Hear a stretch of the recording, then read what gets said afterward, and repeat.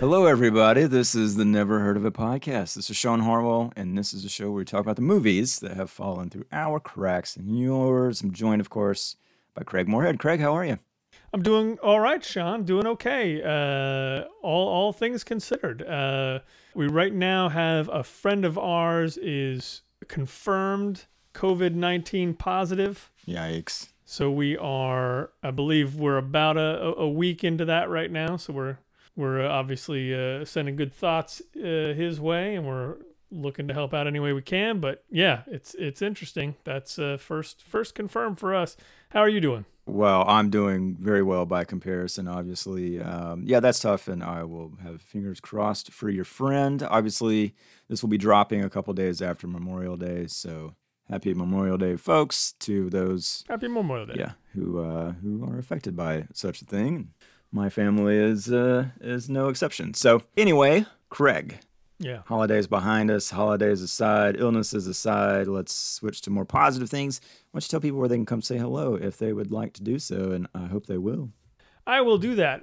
If you guys would like to keep in touch with us somehow, you can check us out on Twitter at Never Podcast. Facebook, we're also at Never Podcast. Instagram, we are NHOIT Podcast. That's NHOIT Podcast. N as in Nancy, H as in hair, O as in oh boy, I as in I am doing this for too long, and T as in it's terrific that's over. Podcast. You can find. You committed to that. Wow. I sure did. I couldn't. I felt like backing out of it would have been the coward's way out. Yeah.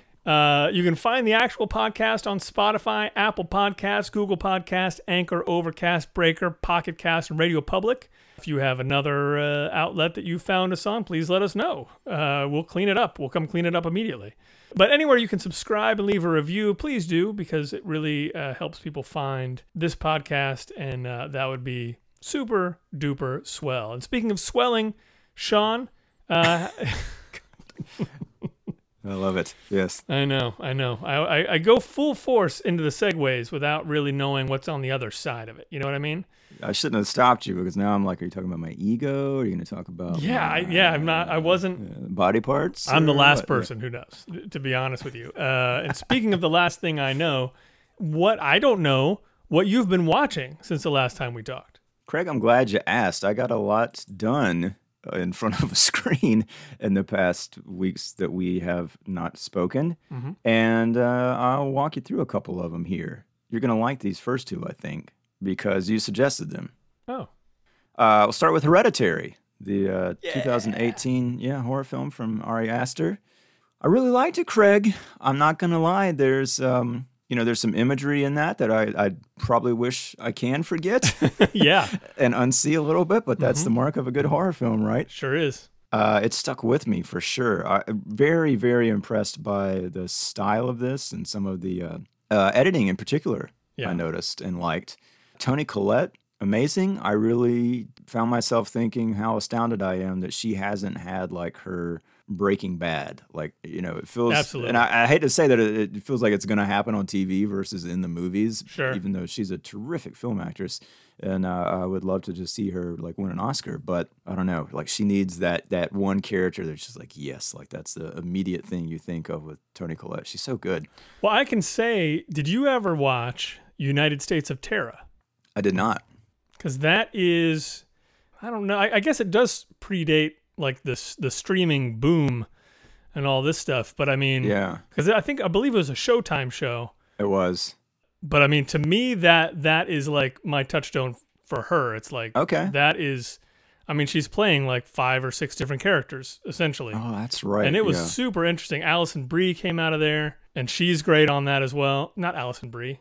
Hold on one second. Brie Larson. Brie Larson. Thank you so much. Brie Larson, Alison Brie Larson. She came out of there. And I thought it was a terrific show. Something you might want to check out. But yeah, it wasn't like a huge tectonic shift with that show. And she, man, she certainly do her Breaking Bad. I agree. Yeah, I don't know what I've never had Showtime. I've never subscribed to that in my life. Yeah. And yeah, I know. I always feel like there's things I miss out on, but I also feel like they don't. I don't know. They don't quite reach the cultural zeitgeist the way that like HBO stuff does for whatever reason. I don't know. Generally Poor not. Showtime. Yeah. Yeah. I mean, look, they got a lot of great stuff, obviously. For sure. Anyway, we'll keep moving. The Court Jester. We sat down and watched. The Nice. 1955 Danny Kaye movie. There, I found myself laughing quite a bit. Yeah. God Almighty! Do you remember the sequence there where they're basically knighting him, and they do that choreographed thing where they're marching at sort of like triple time, and it's ridiculous. Like what? I loved it. What kind of ceremony is this? So funny. I will say Ingrid I think she got a little lost with some of the plot. We had to do a lot of explaining because there's a lot of sort of putting on airs to pretend to be one person. They're sort of like masquerading as people that they're not. So that took a little playing catch up, which I want to go back and watch it again, maybe without that. Right. She did like it though. Once Upon a Time in Hollywood, I finally checked you remember at the end of last year, I was like, oh yeah, over Christmas, I'm going to watch Once Upon a Time in Hollywood.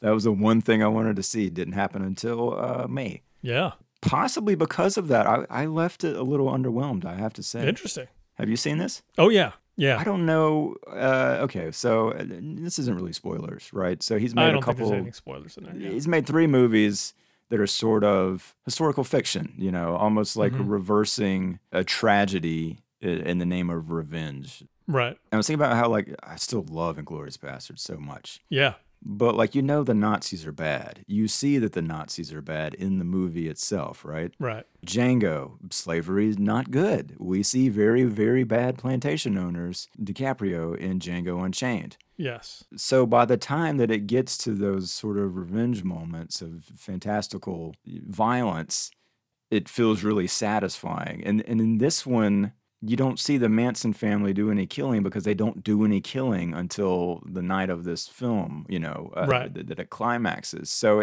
I don't know, like that ending is something to see. Like, again, that's another one I'm not going to forget anytime soon. Right.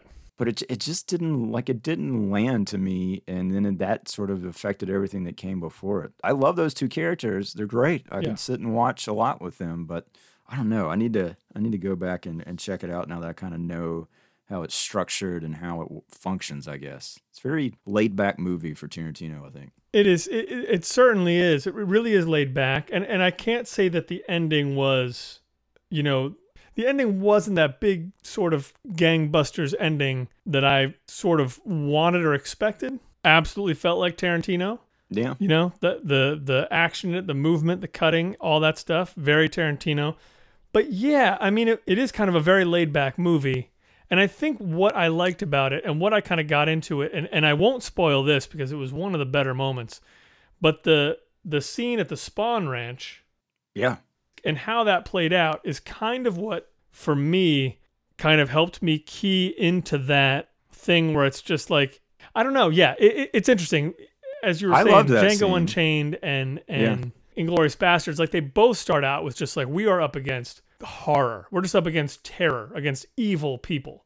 Yeah. And so it's going to be pretty crazy. Whereas this one is the way I always took it, at least after I watched it, was just like, man, this is Tarantino's best day in Hollywood. The best possible day he could exist in Hollywood. Yeah, this is it. That's fair. Like he fights Bruce Lee and beats him up. He saves Sharon Tate. You know what I mean? Like it was just so it's maybe it's super indulgent too. But yeah, that was kind of my takeaway. But all his movies are indulgent. I mean, yeah. And on that note, he's got to stop with the foot fetish thing. Like it's out of control. He in does this love movie. feet. Yeah. I mean, there must be like 25 shots of just women's feet in this thing. It was just like, okay, dude, I get it. Like, stop. Well, and I remember hearing that Margaret Qualley for that scene in the car where he asked her to put her feet up there, and they were going to put the camera right on the other side of the thing, and she was just like I'm a dancer. Like, have you seen my feet? Like, it's not. Yeah. I don't know if you want that really big on the screen, but sure enough, he did. Yeah. Yeah, he definitely did. It's interesting, and I like the way you sort of frame it as like this is Tarantino's best day. Yeah. If he could go back in time to when he was young. Coincidentally, like right after I watched it, I mean, I just happened to be kind of reading my way through this collection of essays by Joan Didion, which are all sort of about Southern California so far anyway. Mm-hmm. Literally, like after watching this that night, I was reading. I was like, "Oh, this essay is about like kind of '69 and the Manson killings," and it was really interesting the way she phrased it in one part. And she was talking about how, like, I remember the night it happened. I remember all the phone calls that came in, all the misinformation that got spilled, and then she said, I also remember how nobody was surprised. She didn't mean it in the sense that nobody was surprised this happened to Sharon Tate or Roman Polanski or anybody connected to him. Right. It was kind of just like there was something in the air. It was jittery. It was like a jittery time, I think is how she described it. And I was like, man, that is so sort of fascinating. I don't have that sort of historical context to it when I think about like that event, and I've read Helter Skelter and stuff like that. But, I don't know. It's just interesting, and maybe had I read that before I had watched the movie, that might have also like informed it, because it is sort of like you say, it's just like a day in the life, and here they are, and then this thing happens.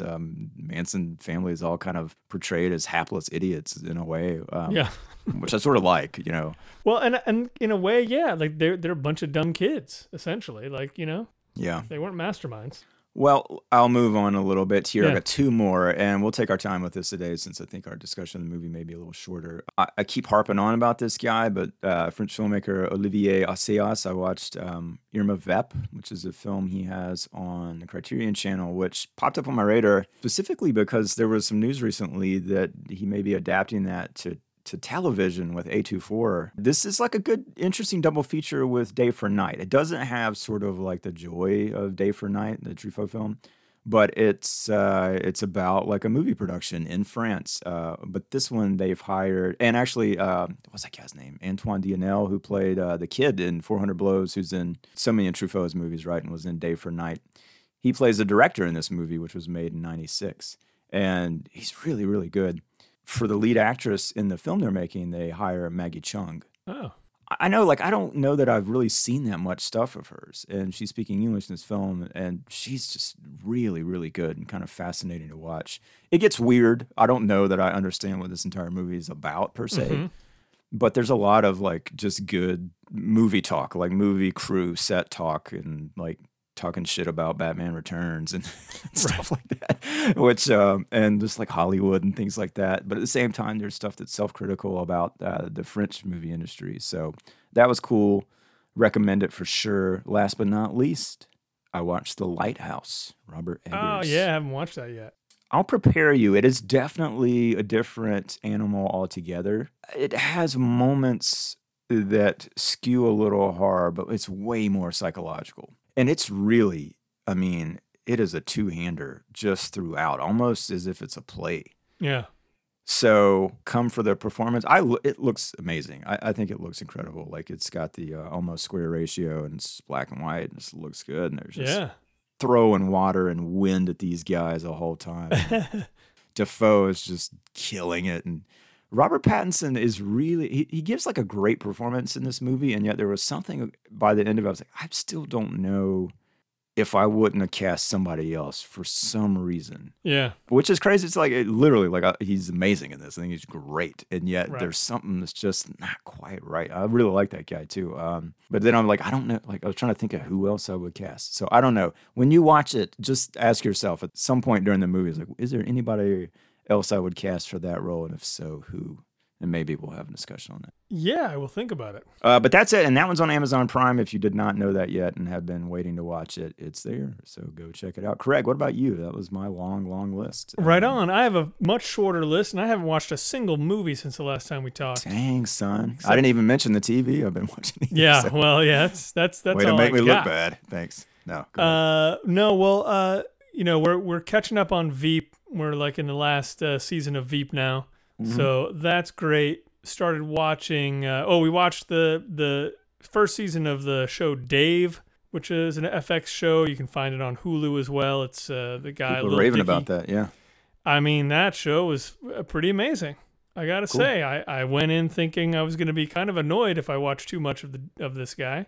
Yeah. And I really wasn't. Very surprising show. It's kind of a weird flip side of Atlanta in a way. Okay. where Atlanta, I don't know, is trying for something maybe a little more obscure as time goes on, and a little more, I don't know, expansive maybe. Like Dave is just a little goofier, but man, it's good stuff, and it can get plenty weird too. And then we started watching Defending Jacob on Apple TV Plus. Sorry. Yeah. Our friends over at A Little Snack, I heard on their podcast, one of the hosts, Peter Fedak, said that he doesn't really like Defending Jacob. The writing's really bad. I don't know. I can't fully refute that. I don't think it's really bad, but it's not really something. It's not really necessarily like, wow, this is really something special. But in terms of it just being sort of a murder mystery courtroom drama, it's been pretty fun. And then and the other thing is we started watching Handmaid's Tale finally, and that show is just bleak and incredible. So it just keeps us coming back and punishing us for coming back over and over again. But that show is pretty great. Have you watched that one? I have not. No, I haven't seen a second of it. No, I need to sit down with it. Yeah. Yeah. I mean, that's the thing. There's so many shows. Right now, I'm actually just trying because my highlight from the year of teaching I did at a film school and teaching screenwriting was the TV class I had, where one of my students said, "You're teaching a TV class and you've never seen Avatar: The Last Airbender?" You know. Oh yeah. I'm not sure he quite realized just how old I am, but nonetheless, I was like, "Oh, I gotta see this thing." And it's finally on Netflix. Like I remember looking in the past, and it was just like it's not available to stream anywhere. It just showed up on Netflix. I'm like 3 episodes in, so I'll report back on that much later. Yeah. But I'm trying to do my due diligence with that because I got called out in a big way. I'd love to know. Anywho, should we go down one more time? The Thunder Road. Let's do it. Thunder Road 1958, part 2 in our Thunder Road discussion month. This is, of course, the Robert Mitchum film. It's an hour and a half long. It's out there on the interwebs for you to rent and stream in various places. And let's see here. We got a crime drama film noir about a veteran who comes home from the Korean War to the mountains and takes over the family moonshining business. He has to battle big city gangsters who are trying to take over the business and the police who are trying to put him in prison. Which, yeah, I guess that's... I mean, that's almost every nook and cranny right there. You got Robert Mitchum playing Lucas Doolin. Gene Barry is Troy Barrett, the alcohol, tobacco, and was it tax evasion unit? Yeah, tax division. AMTTU, I think is what they said at the beginning. Must have been the predecessor, and I meant to look that up, dang it, to the ATF. But anyway, right. Jacques Aubuchon is Carl Kogan. Keely Smith plays a night lounge singer, Francie. Where am I looking for? Robin Doolin. James Mitchum, Robert Mitchum's son. Sandra Knight playing Roxy. Directed by Arthur Ripley. Written by Walter Wise and James Atlee Phillips. Craig? Yeah. We knew a little bit about this movie. We knew we're kind of in for the drive-in circuit B-movie a little bit. Maybe an elevated B-movie. This is all about Robert Mitchum. He composed some of the music. This is his production company. And what'd you think? I'm curious. What'd you think of this Thunder Road? It was almost everything I wanted, kind of until we were getting to the end there. Oh, yeah? Yeah, I mean, it felt like there wasn't a ton of money to throw around. Mm-hmm. But, they had this movie, and they had an interesting setting. They had this, this backdrop of moonshining and this guy who's kind of caught between a bigger time thug who's trying to organize all these stills and everything, and then you got all the feds coming after him. So I liked it a good bit. I think it really kind of hit the brakes toward the end there. That kind of bummed me out. Like the way the end played out was kind of a bummer, but otherwise I enjoyed it pretty much. What do you think? I think we have one of the rare occasions where I kind of disagree with you, my friend. Oh, okay. I got a little bored with this movie, I got to say. Fair enough. I remember the Harry Knowles review we read called it laborious, and I found that to be a bit accurate. Mainly just I found it to be repetitive, I guess. Mm-hmm. I was long, and look, yeah, I know it's B-movie. Maybe that's not what people are showing up for, but I found myself craving just like one more layer to this story, and Sure. particularly to Robert Mitchum's character. There's basically three women in this film. One of them is his mother. The other two, there's some romantic interest from both of them in him, at least. Right. It's reciprocated more towards Roxy than, not Roxy, excuse me, Francie than it is with Roxy. But even like, there's a couple scenes in the movie where he's talking to both of them separately. And almost like inevitably in those scenes, it turns to just being about him driving moonshine. Like they just, there was no moment in this movie, I felt like, where they weren't talking about that. Which, you know, maybe the argument is, well, it's streamlined. It's very focused on one thing.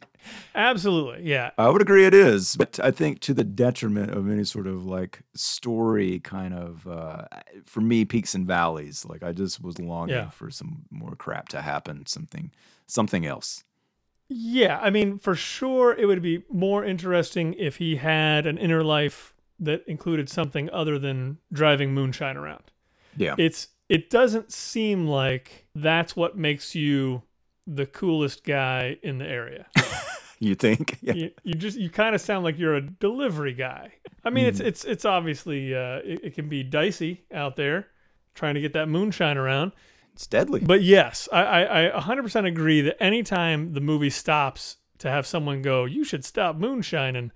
Oh man, yeah, those scenes were not good, and I almost wish they'd just forgotten about like if they weren't going to go further into any more character development, they could have just left those out altogether too.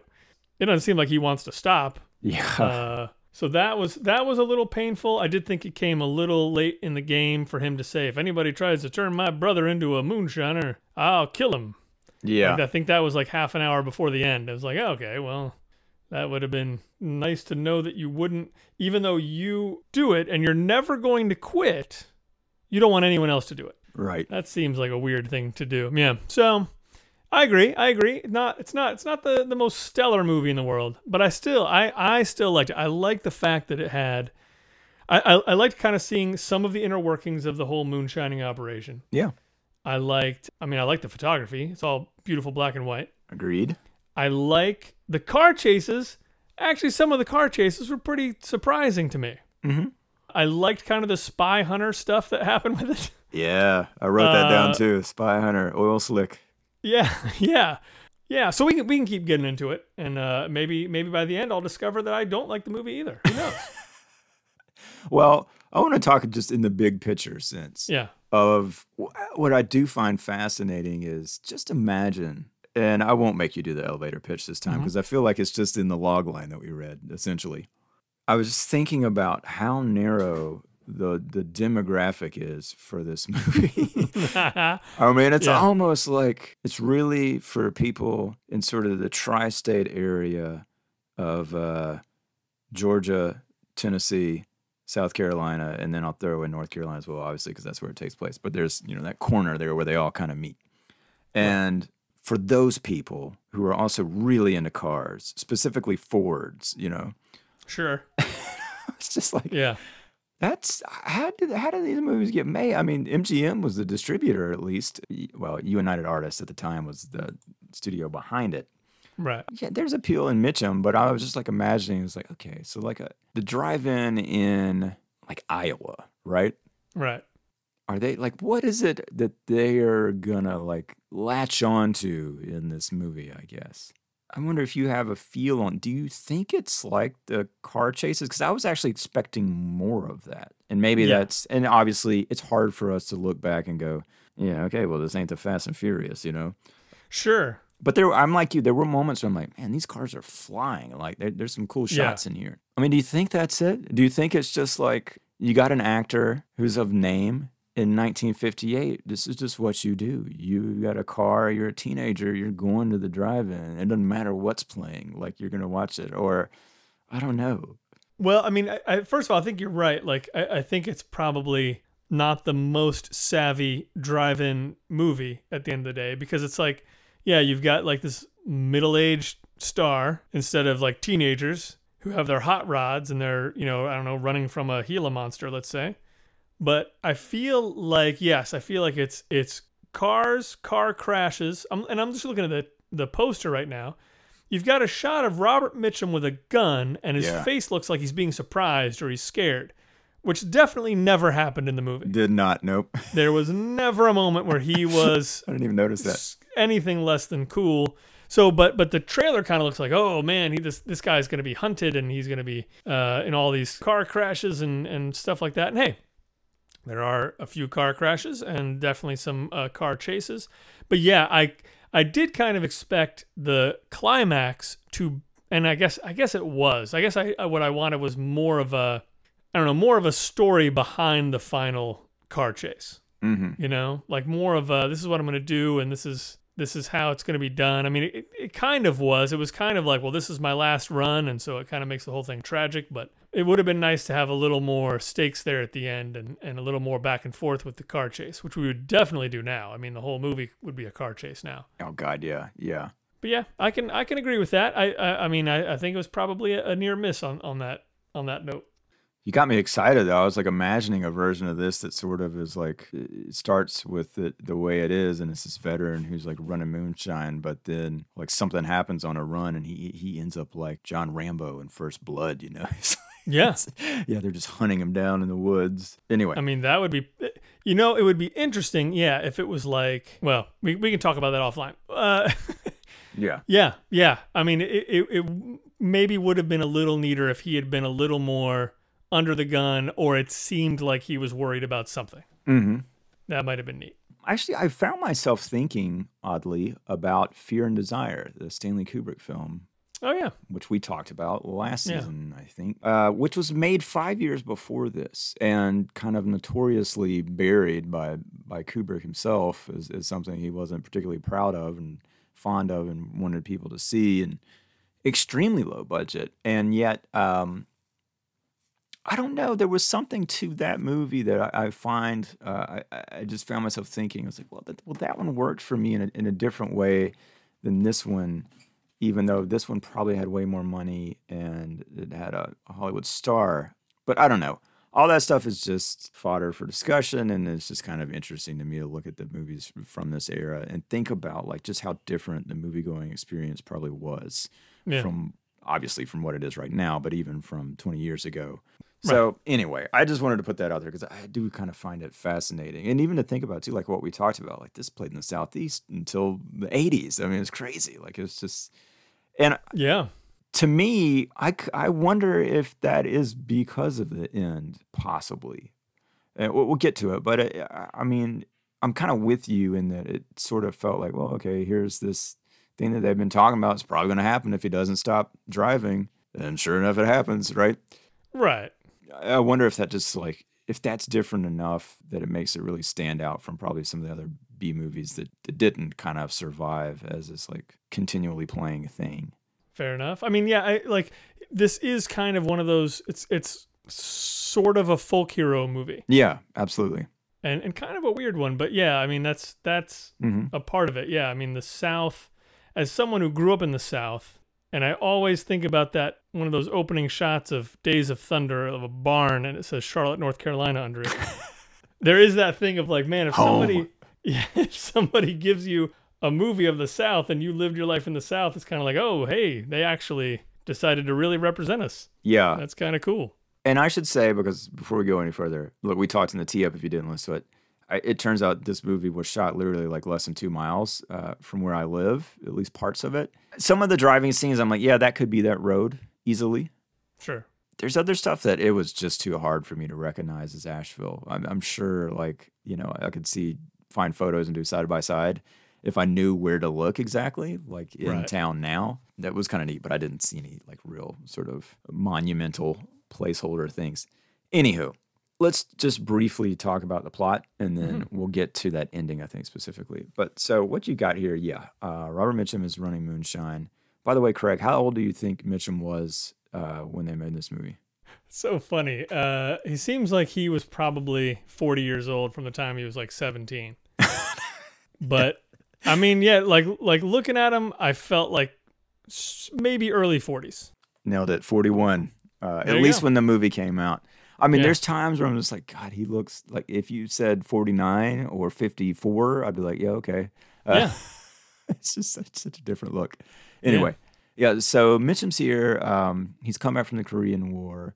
Clearly, his father has been running a still for a while now, and he's a driver. And kind of the talk around town is that he kind of doesn't care, like he doesn't have a fear of death. So he's pushing it faster and harder than anybody else is when it comes to driving these things, these shipments from Asheville to Memphis and Knoxville and elsewhere. And because of that, they've started to attract attention not only from the feds, but from this Kogan character who is trying to basically take over for all these families into one sort of like syndicate, I guess, to the tune of, I think, about $4,000 a week, which they're turning down because I guess the money isn't significantly higher enough, perhaps, or there's pride. I mean, there's a whole scene that deals with it. But still, I was like, damn, $4,000. Like, that's... Yeah, in 58. Yeah, a week? That's a lot of money. I'll take it. And that was the thing. Yeah, so there was this conversation about it, and it was kind of weird because, it sounded like, well, and you'll get paid the same, maybe a little bit more. And then, and I think the big strike against it was, if it's a big operation, that means that, he'll bring the feds down on our heads quicker, and they'll see like this big operation or something like that. And yeah, part of me was just like, boy, yeah, none of that does sound very attractive. Might be more interesting if it would be a ton of money and they're like, no, even though a lot of money would be great, like, we're not going to do it. I don't know. Yeah, I mean, I have a lot of questions about this whole business, which we'll come back to. But the implication becomes apparent quite soon after the movie begins that Kogan has also been responsible for the death of one of the drivers from another family. Penland, I think was the last name. It's pretty clear that the statement is, you're either going to accept my offer or I'm going to pick you guys off one by one until you do.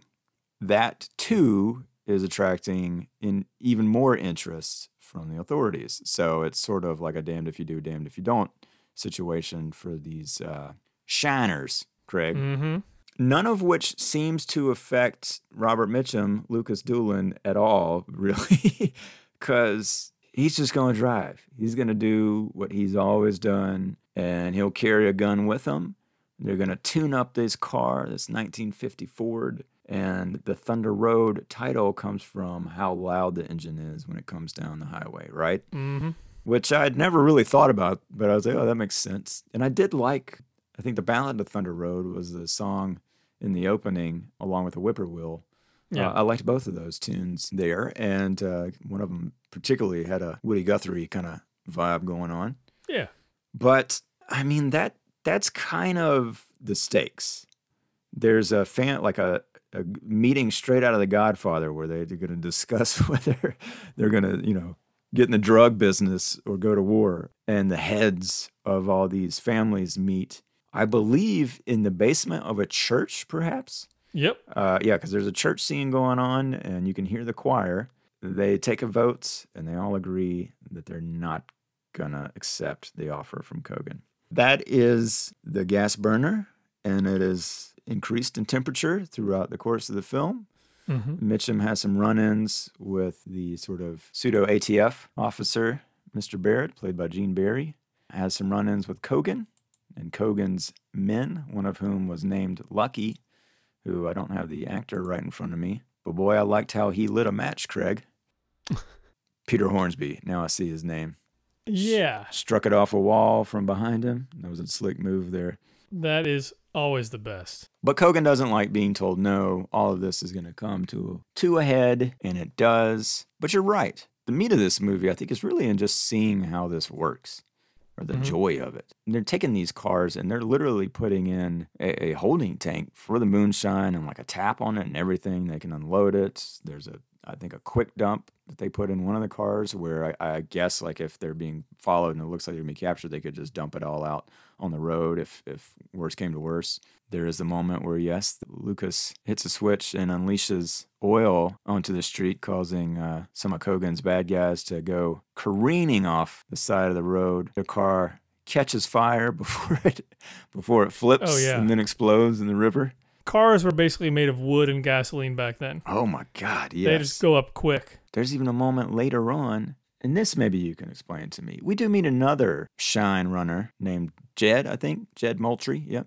Mm-hmm. Mitchell Ryan, who later in the movie insists that he buy the 1950 Ford from Lucas after Lucas has switched it out for another car. Some of it is he's saying he can't keep up. Like, he needs a faster machine because he's going to get caught otherwise. Right. And Lucas is trying to tell him, well, you don't want this one. Like, it's already, like, the police are already looking for it, and right. He just will not take no for an answer.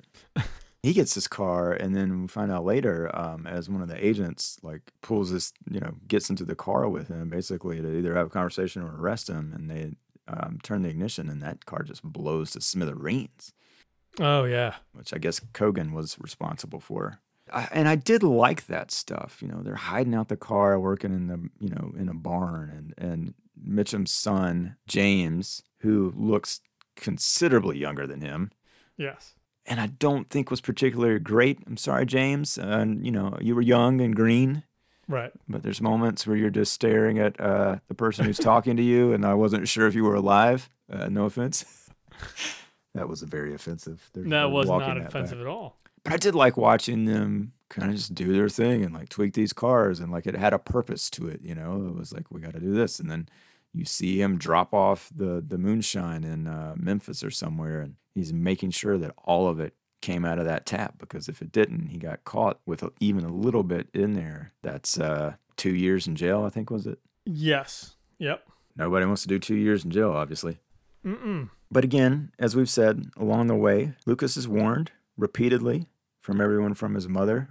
Anybody with ovaries, for sure, is saying, you might ought to get out of this. Yeah. Barrett is saying, get out of this. It's not you that we're looking for. I want to lead on what's going on from Kogan, And Luke will just not quit. He's not taking that bait. Even at one point, his brother, again played by his son, wants him to give it up. And he's pretty stubborn. Ends up costing him his life, Craig. It does. It costs him his life. Now, Sean, why? He's got every beautiful girl and his mom. That sounds mean. Every woman in the movie is like, this is dumb. You should stop doing this. The authority figure in the movie is like, I'm not even going to bust you. Just don't do it. Yeah. Like, let's just talk and then just stop doing it. Who cares if somebody gets another tank of moonshine at this point? Like, you're going to stop anyway. Just don't do it. Yeah. So when he does finally roll that car, and man, what happens? He hits a spike strip and goes all over the place, and then flies into an electric station. Mm-hmm. Yeah, it's kind of like, well, why? Was that pride? I'm actually not sure exactly what it was that drove him to continue doing that. I think, and part of me just is thinking of this now, so hear me out here. This may go I wonder if this is the 1958 version of PTSD a little bit. Fair enough. There is mention in those scenes, of course, with the women. He talks about how when he came back, there was a change. Like nothing. Yeah. I don't know if he says that nothing made sense anymore. I can't remember if I wrote down what the lines were, but it's clear he's seen the world differently. And maybe this guy does have a death wish. Like, it doesn't completely come out, and I would have loved to seen it sort of visualized a little bit differently throughout. Mm-hmm. Because, it's almost like you need him at some point to just have a conversation with his father, where his father is like, look, this is not worth it. We're done. We're over. It's not worth getting killed. We got enough money.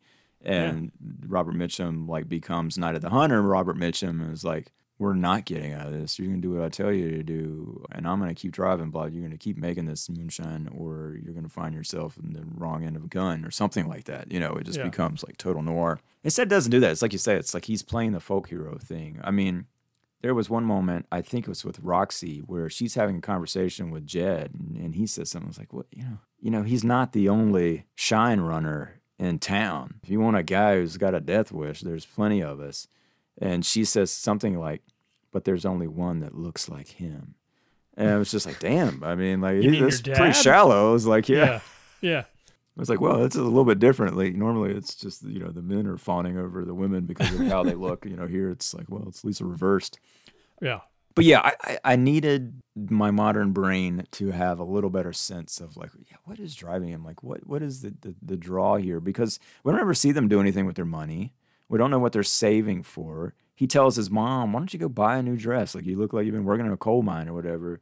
And Yeah. I thought that was really interesting, too, because she's like, what do you think happens when I go downtown? They all assume your money's as good as counterfeit. Like, they'll know. Like, if I show up wearing a new dress at church, they're going to know where that money came from, and they're going to judge me, and I don't want that. So all that dynamic stuff I think is really interesting. Well, and for that matter, do you ever really see the people who are benefiting from all this moonshining in terms of like drinking us some moonshine? No, and that actually, yeah, that's what I was like just really curious about, the nuts and bolts of the business, and if they did their homework, and that number, that 4,000 a week, is really accurate.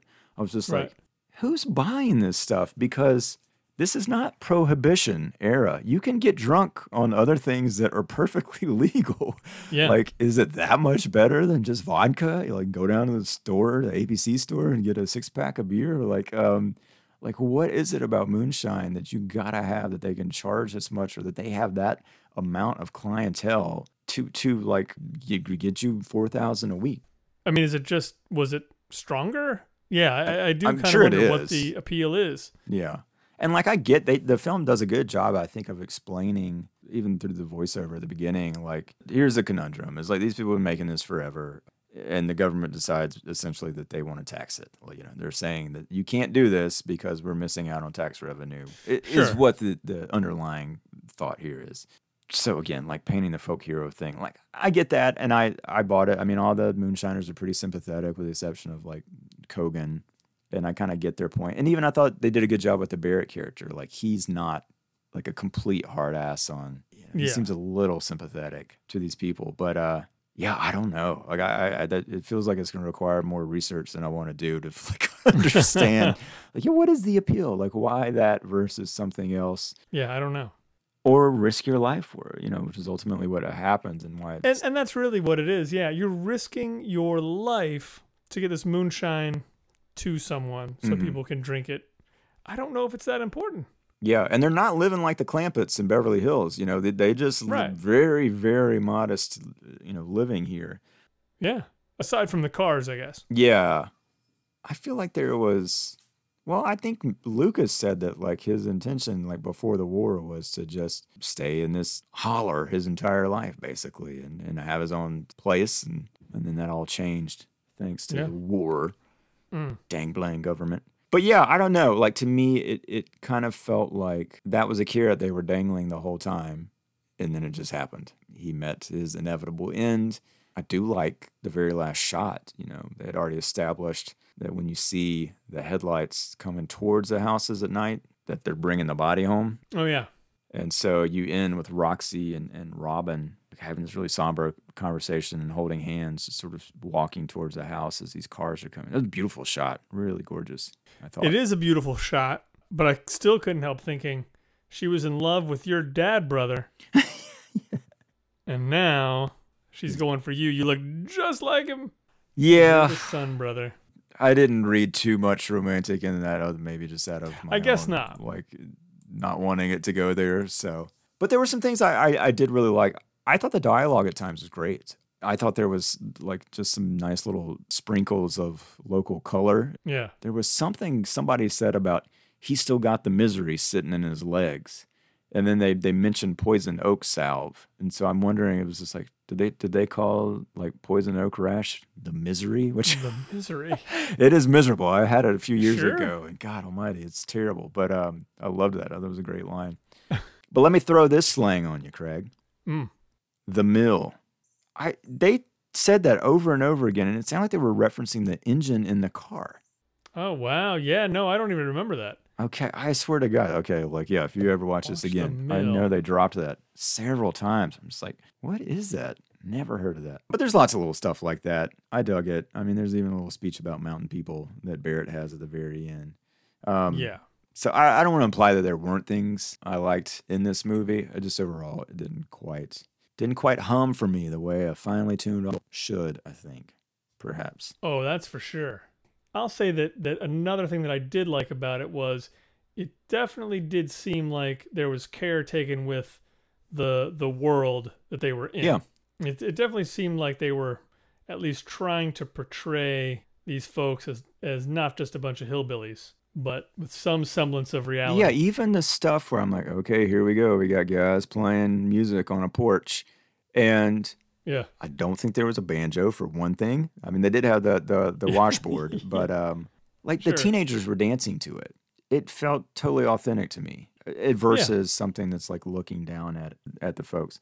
Okay, well, what's your take on Mitchum in this movie? I mean, this is his darling here. So what'd you think of him? I mean, it's not a role that asked him to do a lot more than look cool and walk around and be sure of himself. And maybe that's exactly what he needed and wanted at the time. He just needs a movie where the women are in love with him and he never loses his cool, and maybe he even dies at the end. That's what it feels like. I mean, it's not his best performance, but I mean, I'm glad he's there, I guess, because at least as somebody acting as if they're in control and they're the coolest guy in the world, he does all right. I liked it too. I wish he had gone like over the edge, like for one scene, right? Like just give him that monolith where he turns into this guy who's got some real darkness to him.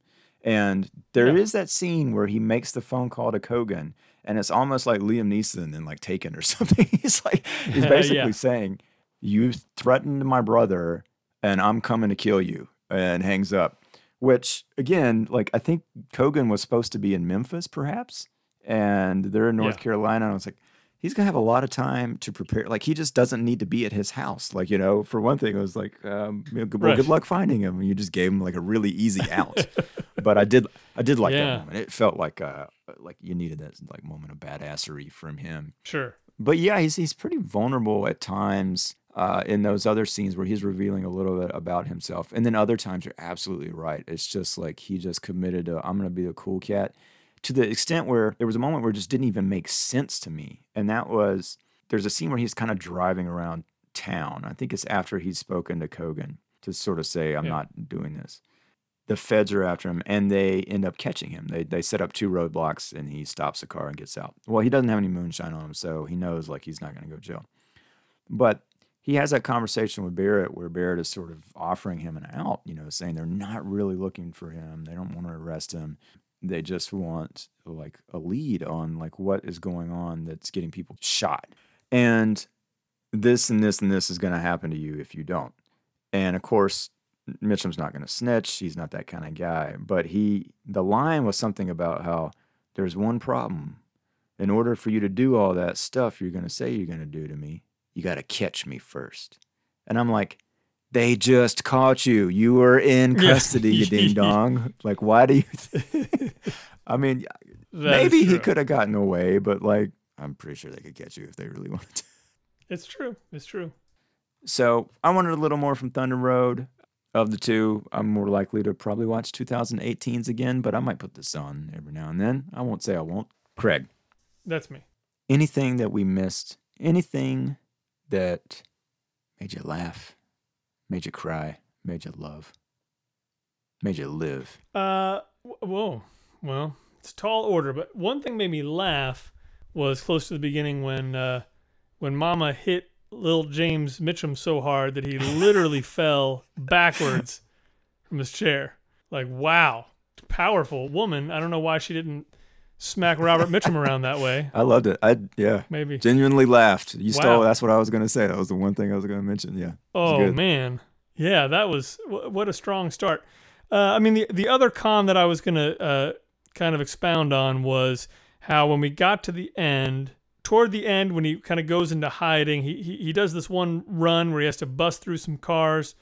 And I'll be honest with you, I'm not even 100% clear on who the cops were and who Kogan's guys were. Yep. Outside of Kogan's guys were the ones who were going to shoot at you and the police weren't or something. I don't know. But that they always seem to know, who was shooting at them or who was trying to block the road. But regardless, he does that and he gets to the sort of the hideout and he just starts making phone calls. And those phone calls went on for what seemed like a million years to me. where he's talking like it seemed like they watched the movie and said, we got to set up this ending because none of this makes any sense. And yeah, sure enough, he's like, what's that? No, I'm fine. What's that? No, next thing I'm going to do is this. No, here's what just happened. And no, Ma, like, I'm fine. Man. Yeah. It's just like, but you're not going to be. Let's just keep moving because, these conversations were not doing anything for me. Yep. So I guess I'm pointing out those two things. Those were what I wanted to say for my final. Oh, no. Actually, no, that's not true. One more cool thing. Okay. Right at the top of the movie, there's a car chase. You can't see who's driving, but of course it's Robert Mitchum, but you don't know that yet. He puts the car into a barrel roll so that he lands on his tires and takes off in the other direction. Badass. I mean, that's Fast and Furious, if nothing else. I had to rewind that a couple times just to make sure I was seeing that correctly because I thought that car was done for.